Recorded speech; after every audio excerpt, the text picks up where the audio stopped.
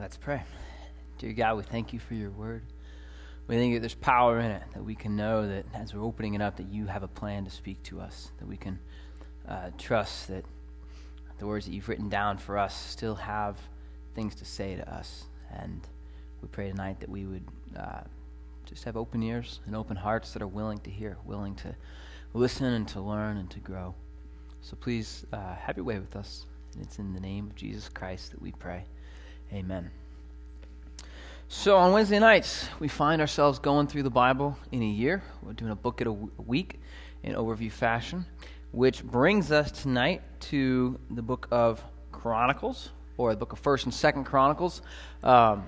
Just like 1st and 2nd Samuel, just like 1st and 2nd Kings, these were originally one book when they were written in Hebrew. But when they were translated into Greek, you guys have heard me say this, but some of you might just still think it's interesting, because I still think it's really interesting. The vowels in Hebrew are underneath the consonants, and the vowels in Greek are beside the consonants, just like in English. So when all the vowels go beside, all of a sudden it takes twice as much space to write it out. So they translated the Bible into Greek and said this is too long to fit on a scroll. So what do? Well, we'll split it into two books. That way we can carry it around on two scrolls. So you had the book of Chronicles turned into the book of 1st and 2nd Chronicles. And you know, we said last week that the book of 1st and 2nd Kings and the book of 1st and 2nd Chronicles have really parallel narratives. They're telling a very similar story, but they're written at different times and they're written to different people at different seasons of life. And that's an important context for us to keep in mind as we're looking specifically at Chronicles for tonight. So most people would say that the book of 1st and 2nd Chronicles, or the books, depending on however you want to phrase it, are probably written by either Ezra or Nehemiah. And we'll actually get to the books that each of those guys wrote over the next 2 weeks. But Ezra and Nehemiah came back, if you remember, just like we've been talking about on Sundays, the whole nation of Judah was carried away captive by the nation of Babylon. Well, the Lord had prophesied that 70 years from that day that they would be freed to go back. And so they were freed to go back. But you got to remember, these people have now been away from their homeland for 70 years. So who are we at this point? You know, if we've lost every sense of what it means culturally to be a Jewish person, what exactly are we? Even down to basic things like, where am I from? Where do I live? Which piece of property is mine? You know, whose family am I connected to? Especially if that pertains to, in this culture, who can you marry? Things like that. So the book of 1st and 2nd Chronicles are written to people who are trying to find their identity. And that's really helpful for us to keep in mind as we're looking at it, because in a greater sense, we're all trying to find our identity. We can look at this world and say, you know, this isn't quite home, this isn't quite right, there's way too many problems for this to be all there is, so there's something else out there. I'm looking for an identity. I'm trying to find exactly who I am, because I know I'm something, but I don't exactly know what. And so the first book of 1st and 2nd Chronicles is written with specific application to the Jewish people who are returning to the city of Jerusalem. But it carries an immense amount of application to those of us who are still alive today. So we said Ezra probably wrote it. He's writing to these returning captives. With that, he's trying to help them ground themselves. And so we're going to actually be able to do some high-speed skimming through the first chunk. The first 9 chapters of the book of 1st Chronicles are just genealogies. And it's Ezra saying, okay, starting from Adam, you know, let's just remind us who we are. Well, we're the children of Israel, but really we're the children of Abraham. Really we're the children of Adam. Really, we are the people God created. So let's start with Adam, okay? So here's Adam, first human being. Here's how the line breaks down from his genealogy to us. Here's how it comes to Abraham, okay? Well, God made the promise to Abraham that he'd make a nation from him. Abraham's son Isaac, God made a promise to Isaac that he'd make a nation through him. Isaac's son Jacob, God made a promise to Jacob that he'd make a nation through him. And then Jacob's 12 sons, and the Lord promised to establish them collectively as the nation of Israel. And the first 9 chapters give us this genealogy of, okay, so the 12 sons break down roughly in these family groups. And if you're reading it, if you're reading through the Bible in a year plan, which you'll get to this passage in, I think, a little over a month. It's a hard read. It really is. It's confusing at times, just because it's a lot of names back to back. It's also confusing a little bit because in Hebrew originally there's no word for grandfather or grandmother or grandson. So my dad is my father in Hebrew. My dad's dad is my father in Hebrew. And my dad's dad's dad is my father in Hebrew. So occasionally you cross-reference some of the genealogies here in 1 Chronicles with other genealogies in the Scriptures, and you can say, wait a second, is there a discrepancy here? No. But the author of whichever one is trying to just get down to the bottom of the genealogy faster. So he says, so-and-so, the son of so-and-so, the son of so-and-so, and he's jumping 6 generations and hitting the main people. So it can be a little tricky to read, but that doesn't diminish its significance, because it's still establishing for these people, here's your identity. You're part of the family of God. And so, yes, we may not look at it and find direct application necessarily in knowing that, just that Ner was the father of Kish, and Kish was the father of Saul, and Saul was the father of Jonathan, Malchishua, Abinadab, and Eshbaal, and the son of Jonathan was Merib-Baal, and Merib-Baal was the father of Micah. The sons of Micah were Pithon, Melech, Teriah, and Ahaz became the father of Jehoiada, and Jehoiada became the father of Alameth, Asmaveth, and Zimri.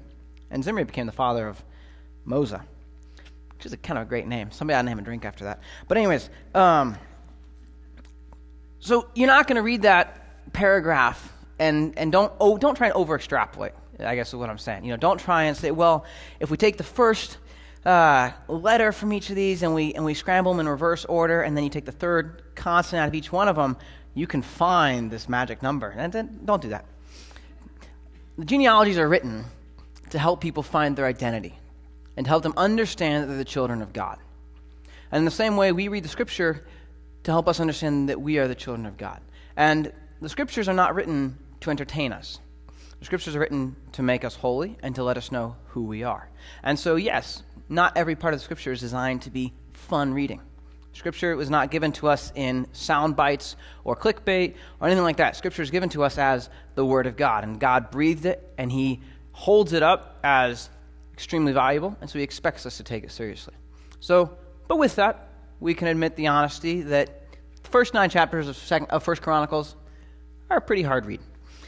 1 Chronicles chapter 10, we start getting the reign of David. And we're going to get the reign of David all the way through the end of 1 Chronicles. Do you guys like this pace? I like this pace. So we get 19 chapters of the reign of David. And along the way, the author, Ezra or Nehemiah, will occasionally keep dropping in these little pieces of genealogy. Like David appointed this person, oh, by the way, he had these kids and these kids and these kids. And David appointed this person over this position, and he had these kids. And what the author's doing is, you got to remember, again, he's helping these people remember their identity. Okay? So if you come back and have no unawareness of who you're from or your family line, or you're trying to figure out, do I belong somewhere? Where do I anchor myself? He's given these names, and you can say, wait a second, I know that name. That's my line, right? And so he's given us these bits and pieces, but he's also reminding them not just of, here's the straight up facts, but here's the story of what God's been doing. And so he gives us the story of David's reign. David's reign has already been written about in 1 and 2 Samuel, and we've covered that the last couple of weeks, so we're not going to go over it tonight necessarily, but if this is Ezra's trying to remind the people, hey, here's the facts, right? Here's the straight up facts. If you need the genealogies, that's great. Here's the story. And God is always interested in being very factual, but he's also always interested in the story that he's telling. And so here's the story of how God has moved in our past. And let's not forget that God has done amazing things in our past. We look backwards for the sake of looking forwards. We look back and remember what God has done so that we can look forward to what God is going to do. So we get the reign of David. And as Ezra is writing this, he gives us a very positive take on the reign of David. He doesn't try and hide David's sin. He doesn't try and make David out to be perfect. But he does give emphasis to the better parts of David's life, because he wants these people to remember, watch the blessing of God as it came down upon people who were serving the Lord. And so we don't read about David's affair with Bathsheba. He kind of, references it in a way that you can tell where he's talking about it, but he doesn't go into detail there. He's talking about, hey, David served the Lord and did this. David was serving the Lord like this. David was trying to serve the Lord, kind of messed it up here, but then came back and served the Lord, and the Lord blessed it. David made a mistake, but he repented. And so this author is trying to give us this awareness. Okay, remember, here's the facts about who God is, but here's the story of how God has worked. So let's not forget our identity. And so that's really the whole book of 1 Chronicles. 2 Chronicles opens up. The first 9 chapters are the reign of Solomon, David's son. And Solomon we covered last week. Solomon has an amazing start to his reign and then really just lets it go. He's given immense opportunity and chooses to waste it all because he's willing to sort of just cut out bits and pieces here and there of what the Word of God said. The Word of God said, don't multiply wives. He said, well, that part doesn't really apply. The Word of God said, don't put your emphasis on being rich. Solomon said, well, that doesn't really matter. The Lord said, don't buy horses from Egypt. Solomon said, well, that doesn't matter. Surely the Lord doesn't actually, that's just economics, right? The Lord doesn't care about economics. The Lord cares about spiritual stuff. No. Solomon carves out pieces of the Word of God from having relevance in his life, and he winds up totally walking away from the Lord. And so the Lord deals with that because the Lord always deals with sin. And in chapter 10, Solomon's son Rehoboam begins to reign, and under Rehoboam, the kingdom is divided. And we talked about last week, but it's always confusing, so we always talk about it, and that's okay. The nation of Israel, geographically, it's about the size of New Jersey, and it's shaped a little bit like New Jersey. So if you're ever trying to picture it, New Jersey's not a bad place to start. All right, well, under Rehoboam, the kingdom splits. And they had been regionally broken up into 12 tribes, because there's the 12 sons of Jacob. But the 10 northern tribes split off and became known as the nation of Israel. The lower 2 tribes stayed where they were and became known as the nation of Judah. And so from this point, from the division of Rehoboam, really until they're both carried away captive, you'll read about the nation of Judah or the nation of Israel. And they're 2 separate entities at that point. And Chronicles, if you remember, in Jeremiah, where I've been on Sundays, the Lord has been speaking through Jeremiah to the people in the nation of Judah, because the nation of Israel had already been carried away captive by the Assyrian Empire. And then the nation of Judah was eventually, about 150 years later, carried off by the Babylonian Empire. So this book is being written to the members of the tribe of Judah, or the nation of Judah, who are coming back to Jerusalem. And so the emphasis after Rehoboam's reign, after the kingdom splits, the emphasis for the rest of this book is the kings of Judah. It's not trying to, the book of 1st and 2nd Kings goes back and forth. Here's the king of Judah, here's the king of Israel, here's the king of Judah, here's the king of Israel, which gets really fun when they start having the same name side by side. It's like super exciting. But we're going to get a list now for the rest of the book of 2nd Chronicles of the kings of Judah. And Judah, and it's interesting, the nation of Israel never had a godly king once they split. The nation of Israel had one bad king after another, and they were ranked by bad, more bad, and really bad. But the nation of Judah is going to have a bigger mix. There's going to be the good, the kind of good, the okay, the bad, the really bad, and the really, really bad. But Ezra, as he's writing this book, never shows us a perfect king. He never, and this is a fascinating thing about the Scriptures. The Scriptures never try and gloss over the details. They never try and minimize sin in any of the characters in the Bible. They never give us the right to turn different characters in the Scripture into demigods or superheroes or whatever. They're all fallen. They're all sinners. And so, as we're going through the Old Testament and looking at books of the Old Testament, we're trying to see, okay, where does the nature of Jesus Christ fit in? How do we look at the Old Testament to look forward to the New Testament? Well, as Ezra's writing this, he never gives us a perfect king. The nation of Judah and the nation of Israel never had a perfect king. But there's prophecies about a king who's going to set everything right, a king who's going to establish his throne in righteousness. So none of these kings are that. None of these kings are perfect. So the book itself, just as it's giving us these descriptions, is pointing to the fact that there's got to be another king coming. There's got to be a king on his way. And that's really what, as we're looking at, okay, how do we see Jesus Christ portrayed through the book of 1st and 2nd Chronicles? We see it in the sin and in the fall of the people, of the kings, because they couldn't draw themselves up. They couldn't perfect themselves. And it's the story of our lives. We cannot perfect ourselves. We cannot make ourselves better human beings. A king, if we're going to have a king reign over us in perfection, he's going to have to come from somewhere better than where we're from. Right? So it's pointing to Jesus Christ coming from heaven to become a man, coming from heaven to live the perfect life, to die, to pay the price for our sins, and then to rise again as our king. That's the whole lineage of the kings is going to be pointing to that. All right, so that's the big picture of 2 Chronicles specifically, but 1st and 2nd Chronicles as a whole. So that's what we're looking at comprehensively. But as we get into these individual kings, we get some just amazing pictures of different people and their walk with the Lord and the ways that the Lord wanted to work in their lives. And some of those who let the Lord do that, some of those who didn't. And so we're just going to look at a handful of the kings tonight. But I think there's just a lot here for us to try and glean. So the first king we're going to talk about tonight is Asa. And if you're looking to flip to somewhere, you can flip to 2 Chronicles chapter 14 is where we'll sort of start things off as far as reading. Parenthetically, this isn't, I meant to put it in my notes but forgot to. We talked a couple times this year about if you're trying to remember certain things, sometimes a song is the best way to do it. And sometimes a stupid song is an even better way to do it. So if you want to learn the books of the Bible, just type in like books of the Bible children's song on Google. Find a song, listen to it 2 or 3 times, and you will hate the rhythm, but you will know the books of the Bible in order.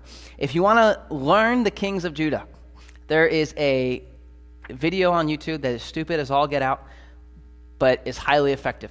And if you want to learn them in order so that you can sort of track better in your mind where they all fit, Google the Bentley Brothers, 2 Chronicles.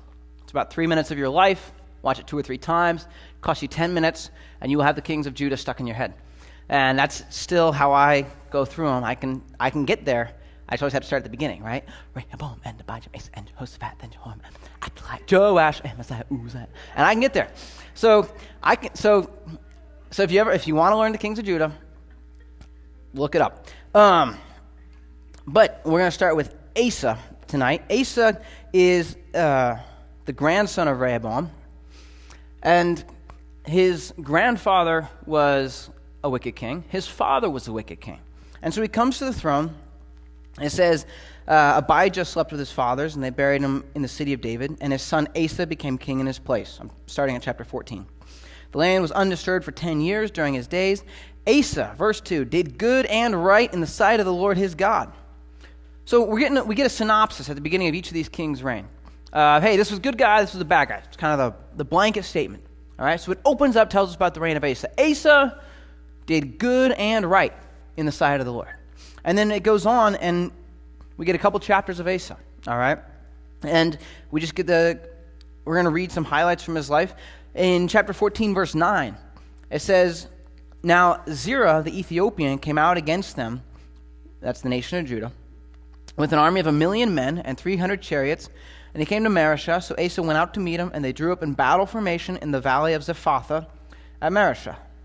Then Asa called to the Lord his God and said, Lord, there is no one beside you to help in the battle between the powerful and those who have no strength. So help us, O Lord our God, for we trust in you, and in your name have come against this multitude. O Lord, you are our God. Let not man prevail against you. Asa finds himself outnumbered, going up against an army of 1,000,000 men, which is a pretty sizable army.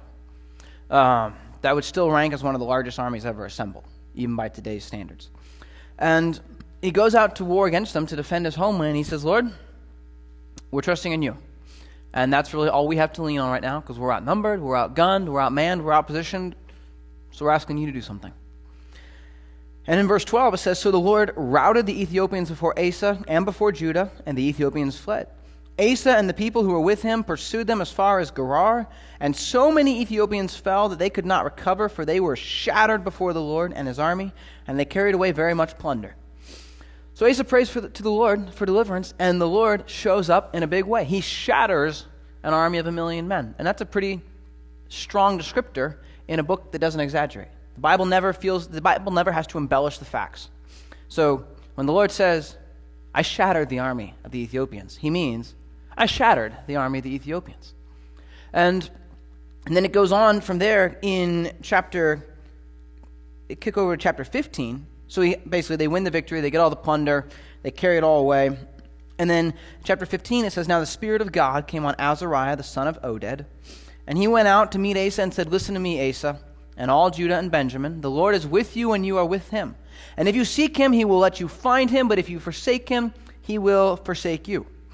Asa gets this benediction from the Lord saying, the Lord is with you if you are seeking after him.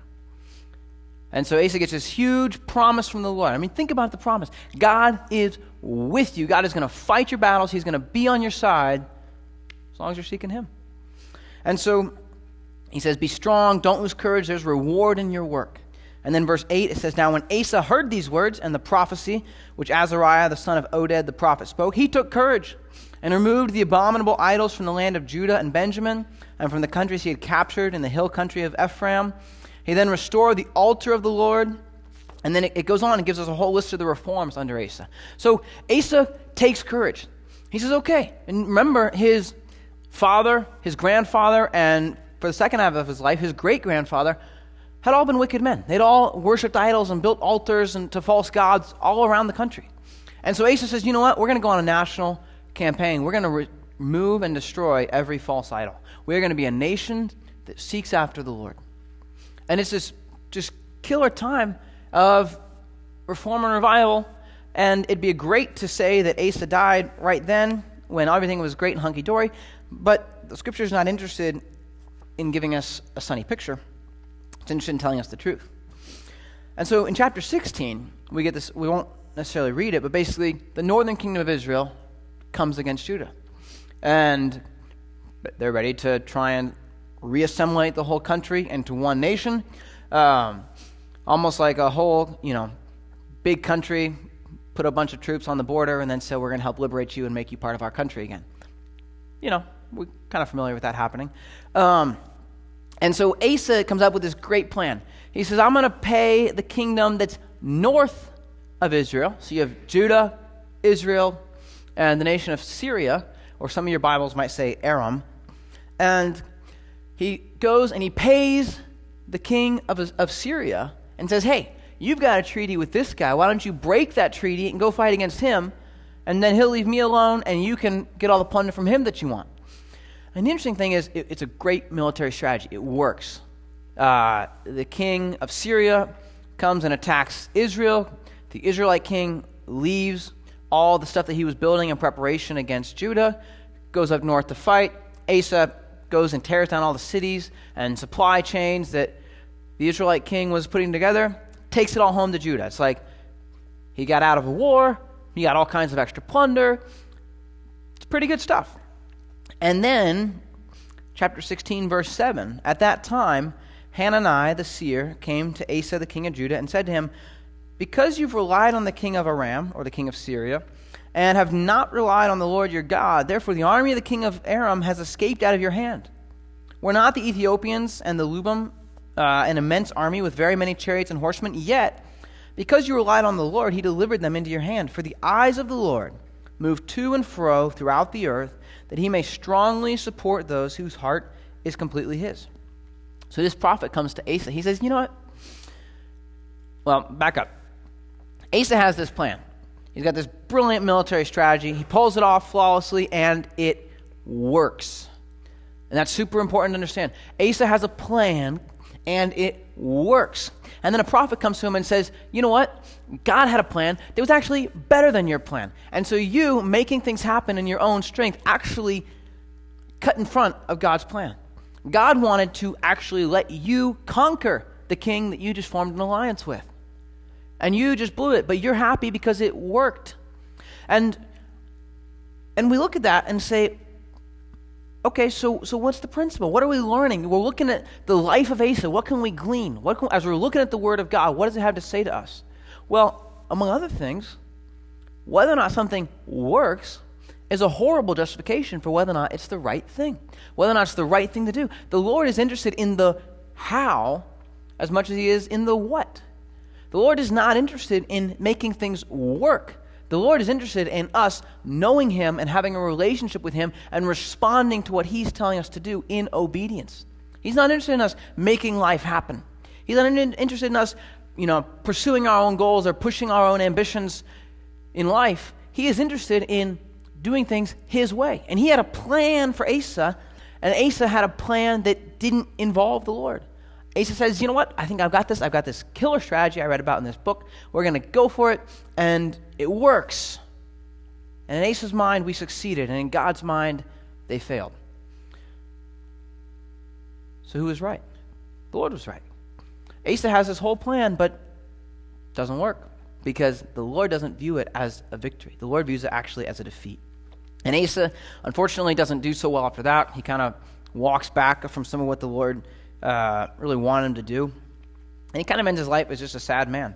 But we're looking at the life of Asa, and we're saying, okay, what can we learn? We can learn that the Lord is the eyes of the Lord go to and fro throughout the earth to show himself strong on behalf of those who strongly serve him.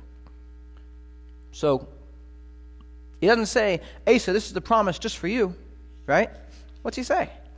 He says he's looking to strongly support those. Who is those include? Us. So if your heart is completely God's, then the Lord wants to strongly support you. And it might mean that he wants to strongly support you by implementing his plan, which is better and bigger and vastly different than your plan. So okay, look at Asa. Now, we're moving around. We're going to hit a couple other kings before we run out of time. But we jump to King Hezekiah. Hezekiah, if you're looking for a chapter, you can flip to 29. We probably won't read anything directly out of 29, but flip there if it makes you feel better. Hezekiah, like Asa, comes after a wicked father. A father who actually says, close the doors of the house of the Lord. Okay, Hezekiah's father said, you know what? We are done serving the Lord as a nation. It is time for the priests to go home, and it's time for the people to stop bringing offerings. And Hezekiah, the first day of the first month of the first year of his reign, he opened the doors of the house of the Lord. It says he repaired them. And then he starts digging through and cleaning out the temple. And then he starts going throughout all the land, and they're clearing out all the idols. Hezekiah goes on a massive campaign of reform. He's going around everywhere trying to destroy as many idols as he can and turn the hearts of the people to the Lord. And we see this super incredible chapter in chapter 30. You can't have a chapter in chapter 30. We see the super incredible chapter 30, where Hezekiah sent, verse 1, to all Israel and Judah and wrote letters to Ephraim and Manasseh that they should come to the house of the Lord at Jerusalem to celebrate the Passover to the Lord, the God of Israel. So, verse 2, for the king and his princes and all the assembly in Jerusalem had decided to celebrate the Passover in the second month, since they couldn't celebrate it at that time because the priests hadn't consecrated themselves in sufficient numbers, and nor had the people been gathered to Jerusalem. Thus the thing was right in the sight of the king and all the assembly, so they established a decree to circulate a proclamation from Beersheba even to Dan, they should come to celebrate the Passover to the Lord God of Israel at Jerusalem. So what does this mean? Well, remember that we're talking about a divided nation. But the Lord, in his original plan, had wanted them to be one nation. He divided them because of their sin. But initially, they were one nation. They were still called to serve the Lord. The northern kingdom was still called to serve the Lord, even though they were a separate kingdom. But they had completely walked away from the Lord. The southern kingdom had more or less completely walked away from the Lord. And Hezekiah says, you know what? The Lord told us as his people to celebrate the Passover. It's the time, it's the festival where we come together and remember the deliverance of God in our lives. And so he sends out messengers to go as far north in Israel as they can and as far south in Judah as they can. He says, we are all the children of God. And so we are all going to come together to this Passover. And this is not, we are not going to tribalize right now because we don't need to tribalize. We need to desperately seek the Lord. And they postpone it 1 month because things had gotten so bad under his father that they weren't ready ceremonially to have the feast. So they postpone it 1 month to give time for all the messengers to go around and to get the temple ready. And it says they sent them to Ephraim and Manasseh and Zebulun and Asher, and which are the different tribes of Israel. And then they have the Passover. They all come together and have the Passover. And Hezekiah offers his prayer. He says, hey, God, basically, none of us really know how to do this right. We're sort of winging it. Would you please be gracious with any oversights we make? And it says that the Lord accepts that. The Lord says, because the people had forgotten. The nation had degraded to a point where the people did not know how to serve the Lord. And so Hezekiah has to pray for forgiveness and say, God, we're messing things up. I'm pretty positive. We're doing something wrong. Please have grace with us because we are trying to come from a place of desiring to do it right. And so the Lord has that grace. And what's interesting is it says here, as these couriers and these messengers go all throughout the land, that a lot of the tribes just completely laughed them off. So there's a lot of them scorned, but it says some of the men from Asher, Manasseh, and Zebulun humbled themselves and came to Jerusalem. So most of the people turned down the offer, but a handful of them came. Right after this, during Hezekiah's reign as the king of Judah, the nation of Assyria comes in and wipes out the nation of Israel. Right after this. So Hezekiah is a man put in place by God, and he extends this huge invitation. Hey, it's time to turn back to the Lord.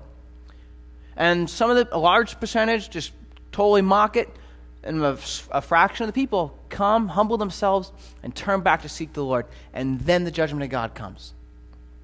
And we see that all throughout history. There's always the warnings of the Lord. The Lord will always give someone an opportunity to turn to him right up until the point of judgment. And so for each one of us, okay, we're not worried about the Assyrian army coming and conquering us, but we have a life that's highly unstable. Human life is pretty darn fragile. It only takes one drunk driver. It only takes one, bad tire and a bad road. It only takes one misunderstanding, and your life's over.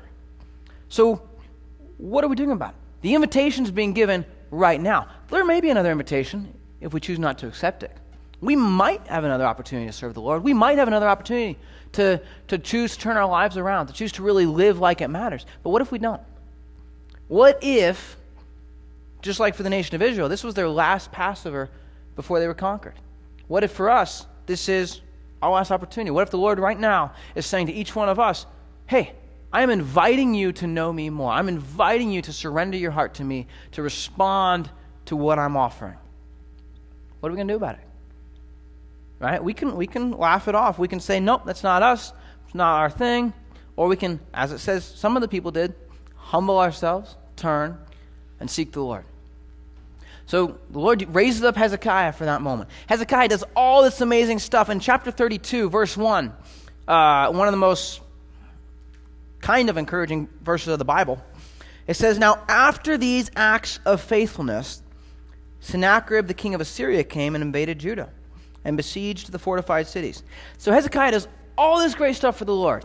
And the reward is that the king who just conquered all the nation of Israel comes against the nation of Judah and actually conquers most of the surrounding areas. He comes up to Jerusalem, really is something of sort of the last stand.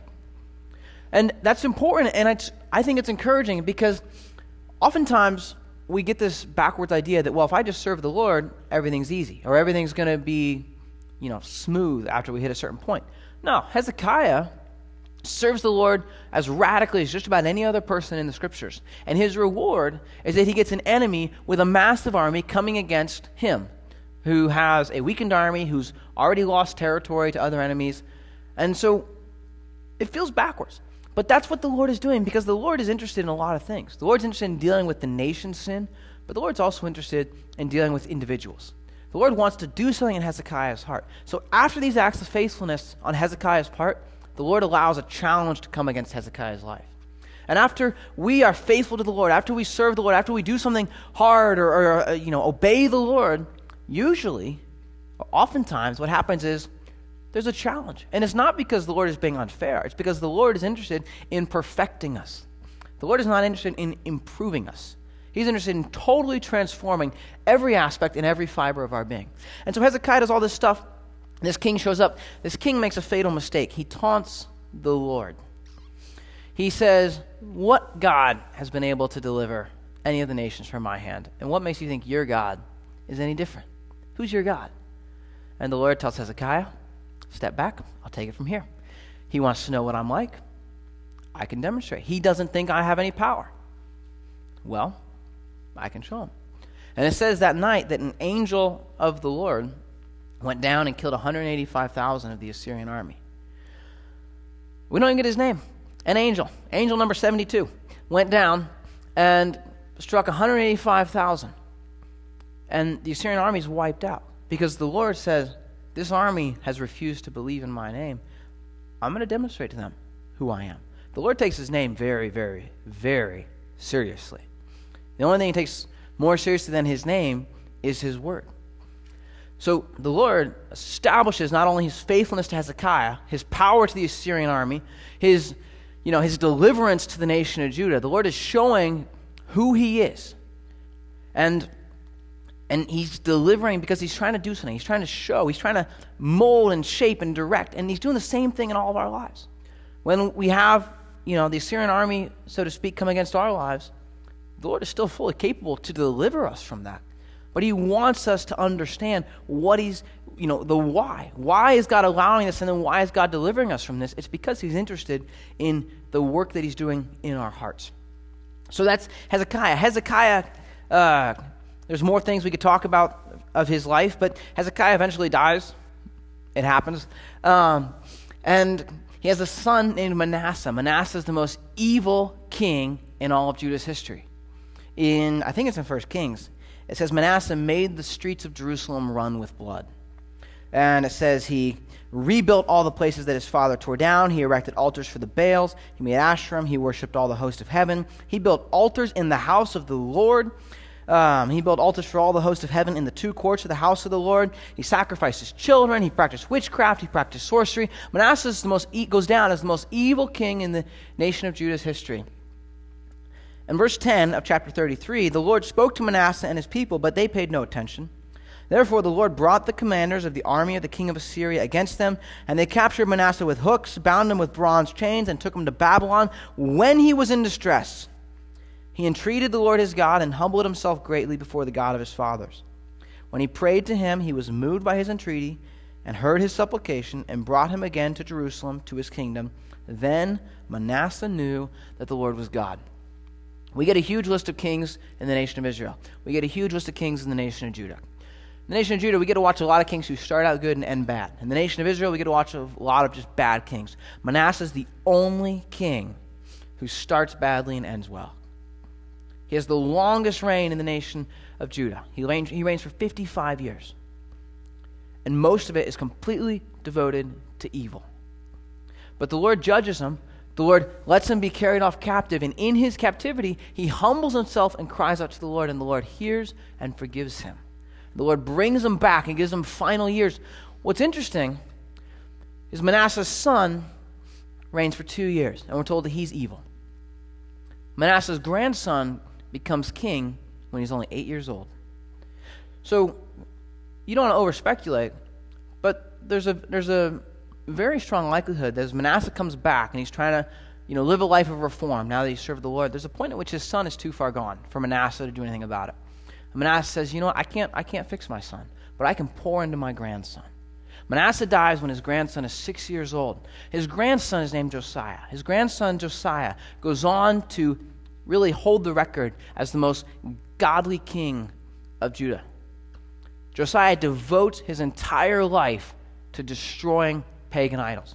And as it wasn't enough to do it in the nation of Judah, at this point, the nation of Israel has been captured by the Assyrians. Josiah doesn't care. He goes all the way through the nation of Israel. He just starts tearing down any altar he can find, smashing up any idol, desecrating any altar. He says, we are going to turn to the Lord as a nation because the Lord is our only hope. Josiah goes down as an amazing king. And in all likelihood, it's at least partially due to his grandfather pouring into him. And, which is, so we're looking at just so many different stages of life as we look at these kings, okay? Hezekiah celebrated the Passover, and the people had a warning from God, and that was the warning they got before the judgment of God came. Some of them took it, some of them didn't. Manasseh got judged by the Lord and then got a second chance. So, all of us have blown it in some way or another. But the Lord gives Manasseh a chance at redemption. The Lord gives Manasseh the opportunity to do something with his final years. And Manasseh, in his lifetime, can't undo all the evil that he's done. His grandson undoes a whole lot of it. And so we're looking at just a godly king. It says Josiah was 8 years old when he became king. He reigned 31 years. He did right in the sight of the Lord and walked in the ways of his father David and did not turn aside to the right or to the left. For in the 8th year of his reign, while he was still a youth, he began to seek the God of his father David. And in the 12th year, he began to purge Judah and Jerusalem of the high places, the Asherim, the carved images, the molten images. Those are all just different names for the idols. He tore down the altars of the Baals in his presence and the incense altars that were high above them. He chopped them down. Also the Asherim, the carved images, the molten images, he broke in pieces and ground to powder and scattered it on the graves of those who had sacrificed to them. He burned the bones of their priests on the altars and purged Judah and Jerusalem.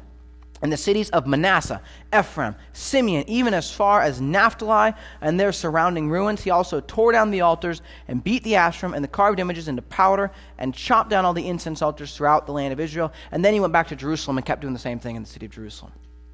Josiah goes down as a godly king. But here's the thing. And so as we're coming full circle, this is where we've been at in the book of Jeremiah on Sunday mornings. The nation, Josiah, is a man who's reformed. The nation doesn't reform. They put on like kind of a shadow reform while he's alive. As soon as he dies, most of the people just go back to what they were doing. And so the Lord still has to bring judgment against the nation of Judah. And so he allows, like we've been talking about on Sunday, the nation of Babylon to come in and conquer the nation of Judah.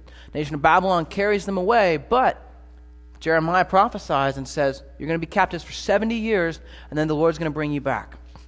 And as you're looking at the tail end of the book of 2 Chronicles, and I promise we're really close to being done, in chapter 36, verse 22, it says, Now in the first year of Cyrus, king of Persia, and in order to fulfill the word of the Lord by the mouth of Jeremiah, the Lord stirred up the spirit of Cyrus, king of Persia, so that he sent a proclamation throughout his kingdom and put it in writing, saying, Thus says Cyrus, king of Persia, The Lord, the God of heaven, has given me all the kingdoms of the earth, and he has appointed me to build him a house in Jerusalem, which is in Judah. Whoever there is among you of all his people, may the Lord his God be with him, and let him go up. Cyrus comes into place as one of the most powerful kings in all of world history. He conquers the Babylonian Empire, which up to that point had been the most powerful kingdom in all of world history. And Cyrus says, God has appointed me to be part of rebuilding this temple. And I have kingly obligations, so I can't necessarily go do it myself. But I'm commissioning any Israelite who wants to go back to the nation of Judah, go, and God bless you. But it says, in order to fulfill the word of the Lord. Because we look at the word of God and we understand that God will always fulfill his word. And what's interesting, even as we're looking, the scriptures give us a test for prophecies, for prophets. When a prophet comes to you, it says, and he gives you some sort of far-off prophecy, he had better be able to back it up with a short-term prophecy. And if he gives you a short-term prophecy and it comes true, then you're justified in believing his long-term prophecy. If his short-term prophecy can't come true, you have no grounds for believing his long-term prophecy. And the Bible itself holds itself to that standard. The Bible gives us prophecies, some of which have been fulfilled and some of which haven't. The ones that have been fulfilled with complete accuracy. There's some that we look and we say there's a partial fulfillment and then there's a greater fulfillment coming. But the Bible does not ask us to accept it on faith alone. The Bible asks us to accept on faith and reason that the Word of God is the Word of God. And so it gives us examples like this as we're wrapping up this book to say, hey, by the way, the Lord spoke a prophecy and he fulfilled his word. And the Lord is speaking prophecies to our hearts today. The Lord is speaking things through his word. He fulfilled it to the nation of Judah. He is still fulfilling it, and he is still going to fulfill it. So we trust and rest in the word of God as the source of absolute truth. We trust and rest in the word of God as the means of living our lives. The word of God doesn't just help us, get through the spiritual side of life. It's meant to impact every aspect of our lives. This should impact our physical lives, our emotional lives, and our spiritual lives. The word of God is living, and it's active, and it's sharper than any sword. And it's piercing to the division of bone and marrow. It is designed, it is breathed by God to cut into our hearts, to challenge us and to force us to a response where we say, okay, this is either true or it's not. And if it's true, I have an obligation to respond to it. And it's true. It's true. It's the word of God. And so the book of 2 Chronicles is full of application for our hearts today. And next week we're going to get in the book of Ezra. It's full of application. We're going to be doing this every Wednesday night for the rest of the year. And then we'll start something over again on Wednesday nights next year. But we're going to live like the Word of God is what we need for living this life. So, Lord, we thank you for your Word. We thank you just for the power that's in it, the consistency.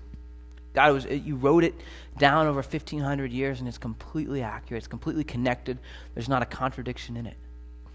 We thank you for it, God. We pray that it would impact our hearts and our lives, that we would not read it, close it, and walk away, but that we would read it and be transformed. We pray that your Holy Spirit would work in our hearts and our lives, that it would reveal the truths of your word to us in a fresh way, in a powerful way. We pray that you would just have your way with us, guide us and lead us, and it is in the name of Jesus Christ that we pray. Amen.